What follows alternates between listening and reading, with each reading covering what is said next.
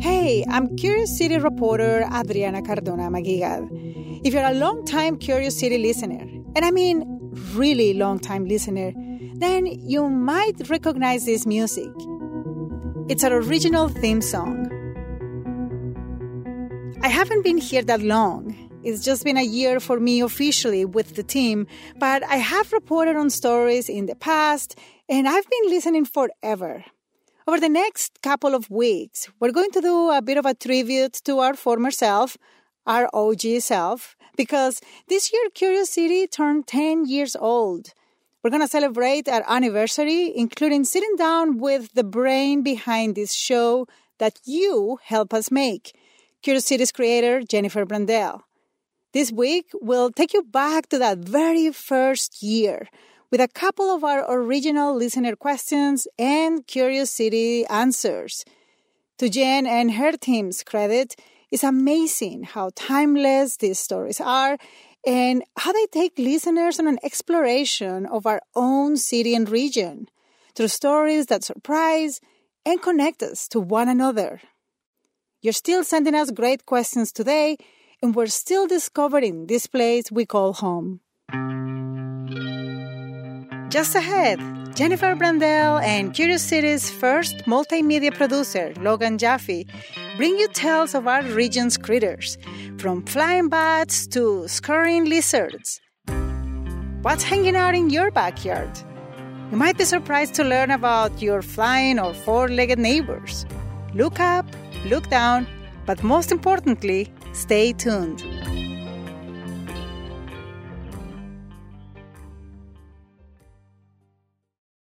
Curious City is supported by BetterHelp. If you had an extra hour in the day, how would you use it? BetterHelp Online Therapy can help you figure out what's most important to you so you can prioritize it. Learn to make time for what makes you happy. Just fill out a brief questionnaire to get matched with a licensed therapist and switch therapists anytime at no additional charge. Visit BetterHelp.com/CuriousCity today to get 10% off your first month. Do you need a break from the news? Well, my friend, Nerdette Podcast is here for you. Our show is all about delight. We laugh about what's happening in pop culture and feature thoughtful interviews with fascinating people. We even have a monthly book club that you can participate in. I could just go on and on about it. I loved this book. It was an experience, I'll tell you that. I discovered authors I had never heard of, and I'm really happy that I did. Come hang out with us. Listen to Nerdette wherever you get your podcasts. Okay, so before we get into this set of classic Curious City pieces, I just want to remind you that they are 10 years old. So some of the exact numbers you'll hear may have changed. But here in Chicago, the odd variety of urban wildlife and the stories surrounding them remained very much the same. I'm multimedia producer Logan Jaffe. And I'm senior producer Jennifer Brandel. So we got a question from Rory Keene. He was in Chicago's downtown loop, just strolling along. And I was heading towards the lakefront. He was right at Dearborn and Adams, then out of nowhere. It was really a bizarre turn of events. He looked down and... lo and behold, I saw this kind of tawny brown lump on the sidewalk. And he wasn't quite sure what to make of it. At first I thought someone had discarded their fried chicken or whatever. But as he got closer... I saw it twitch real quick, and next thing I knew, it grew wings and it was flying, right around my ankles and then right past my face. And quickly he realized that was not someone's fried chicken. It was a bat. Which prompted Rory to ask Curious City this question. How did a bat get in the loop? How many of them are down here? And where are their favorite hangouts? Lucky for all of us, the Urban Wildlife Institute at the Lincoln Park Zoo has been studying where bats hang out around Chicago. And researcher Liza Lair says it's unlikely bats spend much of their time in the loop. I think skyscrapers in the loop are probably not areas that they're really using. They're probably hanging out downtown, flying over it, eating all the insects that they can out of the parks and using that space, but they're probably not actually roosting in those areas. Lair guesses there could be up to 1,000 bats in the loop, but that's just a guess because the study actually avoided downtown. So Rory's question is basically unanswerable, and it's likely the bat Rory saw downtown was just on a lunch break. But we did learn other spots where bats most definitely live. For their study, the Urban Wildlife Institute selected 18 sites to monitor in the Chicago area. Most of the sites were in Cook and Kane County forest preserves and golf courses. But they also looked in the city, right at the Lincoln Park Zoo's Nature Boardwalk. And the idea was to look at how bats are using our urban environment, where do we find them, where do we have the most species diversity, and how does that change in the landscape. And we should mention, bats aren't the easiest creatures to study. To do it right, you need special bat detecting technology. So we bring our question asker Rory over to the bat lab at the Lincoln Park Zoo one day to check it out, with some help from a bat expert. The bat expert? Yeah, she's a chiroptologist. Is that what I think that's what it is. Chiroptology. Yeah. Who devotes their life to chiroptology? Hi. That would be Julia Kilgore, another bat researcher at the zoo. This is our question asker, Rory. Oh, hi. Rory tells her the story of that time he nearly stepped on a bat. It was definitely furry and maybe auburn red, so it was... And Kilgore's already able to identify it. So that was an eastern red bat. Eastern red bats are a migratory species. It's quite possible that, like many birds, they're flying over Lake Michigan and hanging out in Chicago for a while and then continuing on their migration southward. We actually heard them, got recording calls of them flying around the zoo, so we know that they are at least this close to the loop. Kilgore explains how they record bat calls to figure out the species and their activity. I can show you a detector. It's not a glamorous piece of machinery.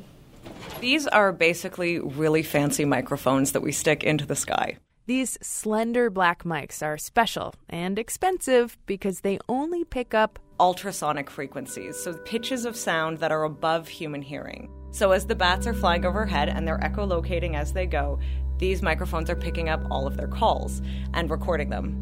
Echolocating is how bats navigate the world, by sound, not so much sight. So they bounce their vocalizations off of objects and listen for the echo to gauge their surroundings. The zoo uses these special mics to identify bats around our area. Each species sort of has their own kind of song. It's a very simple song, but it's essentially a song. And just by the notes that they're singing, we can tell which kind of species it is. Researchers can take the recordings and shift the bat call frequencies into ranges that human ears can detect. Here are some examples. This is the sound of a hoary bat. This is a silver-haired bat.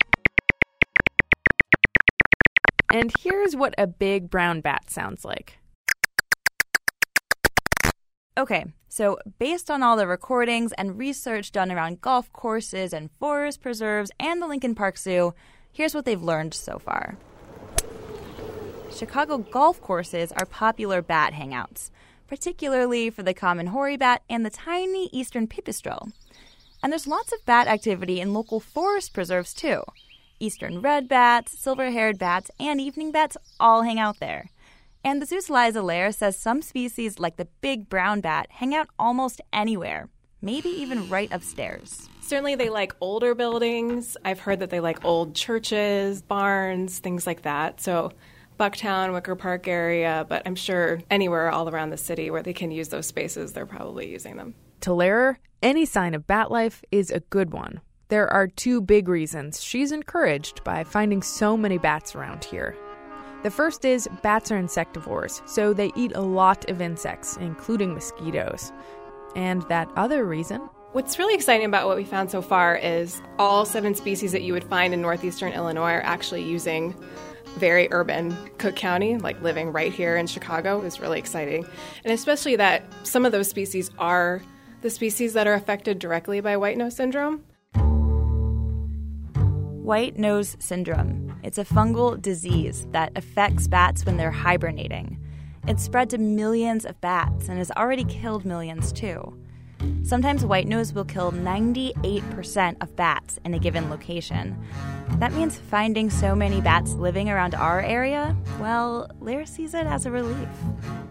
But what's Rory's take? Remember, he had that freaky moment where he almost stepped on a bat. You know, bats are a scary animal to many people, but do you think it's scarier to not have them potentially around? I see where you're going with this. Yeah, when you come across something really puzzling, like white nose syndrome is, that's alarming. If it spells the end for bats, it's going to throw things out of balance for us.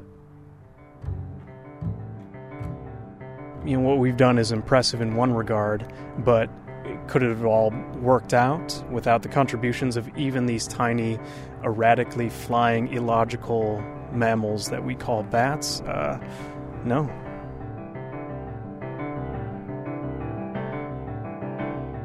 You can learn more about Chicago's bat populations, white nose syndrome, and even play around with an interactive graphic we made of some popular bat hangouts around the city.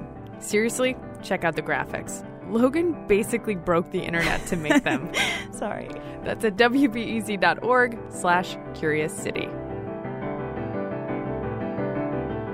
After the break, Jen and Logan track down the place that has the most biodiversity in the Chicago area. You'll be surprised to find out where it is. Stay with us.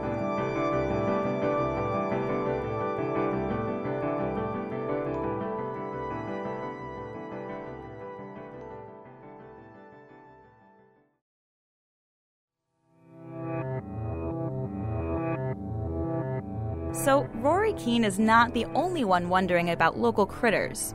Aaron Dernbaugh is the Director of Sustainability at Loyola University.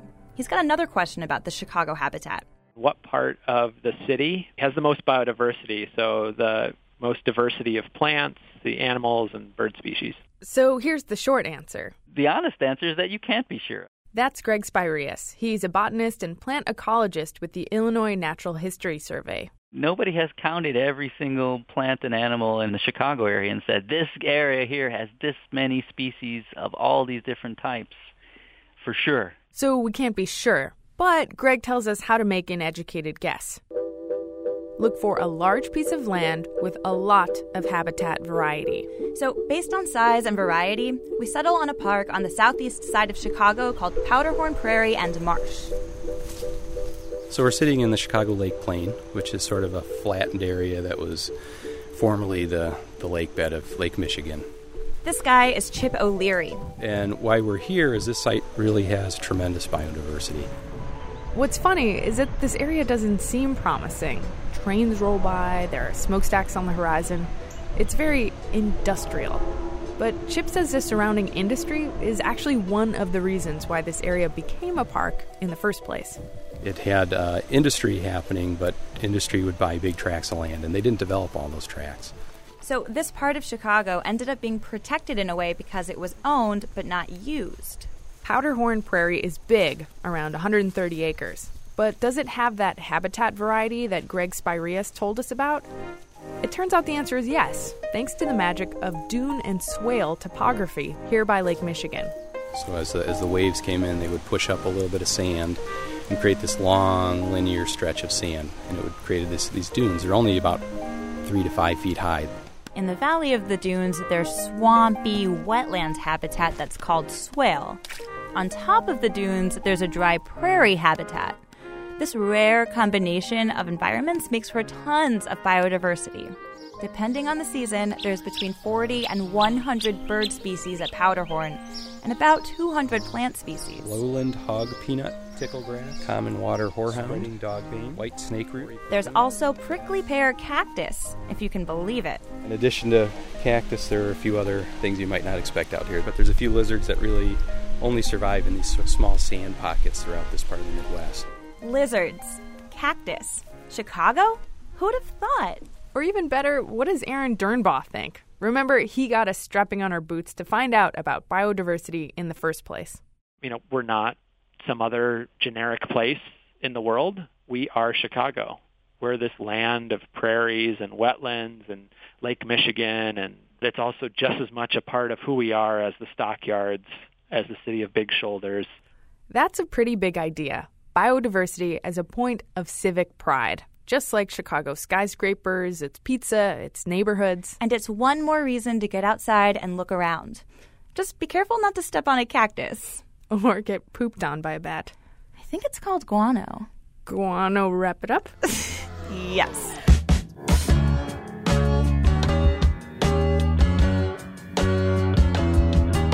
By the way, Chip O'Leary, one of the experts we spoke with, was an ecologist, formerly with the Forest Preserves of Cook County.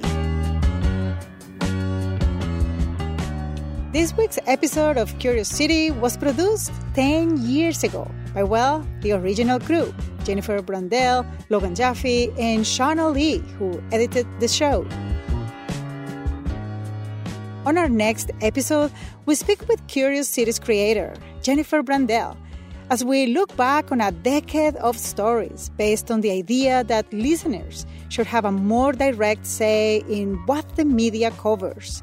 An idea that she took across the country and around the world. We've worked with more than 250 newsrooms around the world, and that means we have hundreds of thousands of great questions and so many, like thousands and thousands of great stories that have resulted. By the way, if you have a question about Chicago or the region that you've been dying to find the answer to, but haven't yet asked us, head over to our website to pose your query. We're at wbse.org/CuriousCity.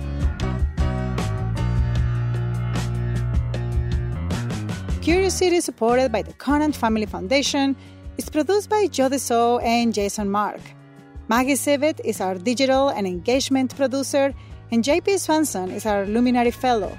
Johanna Zorn edits the show. I'm Adriana Cardona Maguigad. Thanks for listening.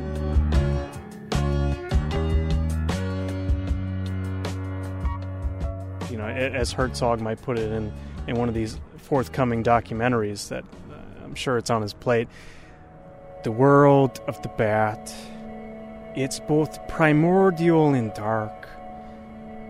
Their eyes are not attuned to the same sensations that we as human beings have, and thus, cloaked in darkness, they go on with their lives, oblivious, but sated by a night's hunt with the gnats and mosquitoes. I don't know. So good. Oh my God. Are you his ghostwriter? At a time when information continues to come at us faster and faster, sometimes you need to hit pause and rewind. NPR's Throughline takes you back in time to the source of the news stories filling your feed. Find NPR's Throughline wherever you get your podcasts. Sometimes you just need a quick overview of the news. Meantime, it was chaos today at the Chicago City Council. A Chicago cop with a controversial past is running for judge. Other times, you're looking for a deeper understanding of what's going on in the city. Wow, that's so... No one has asked me that question. The Rundown podcast has all of that, and it's Chicago-based, so you know what's up in your neighborhood and across town.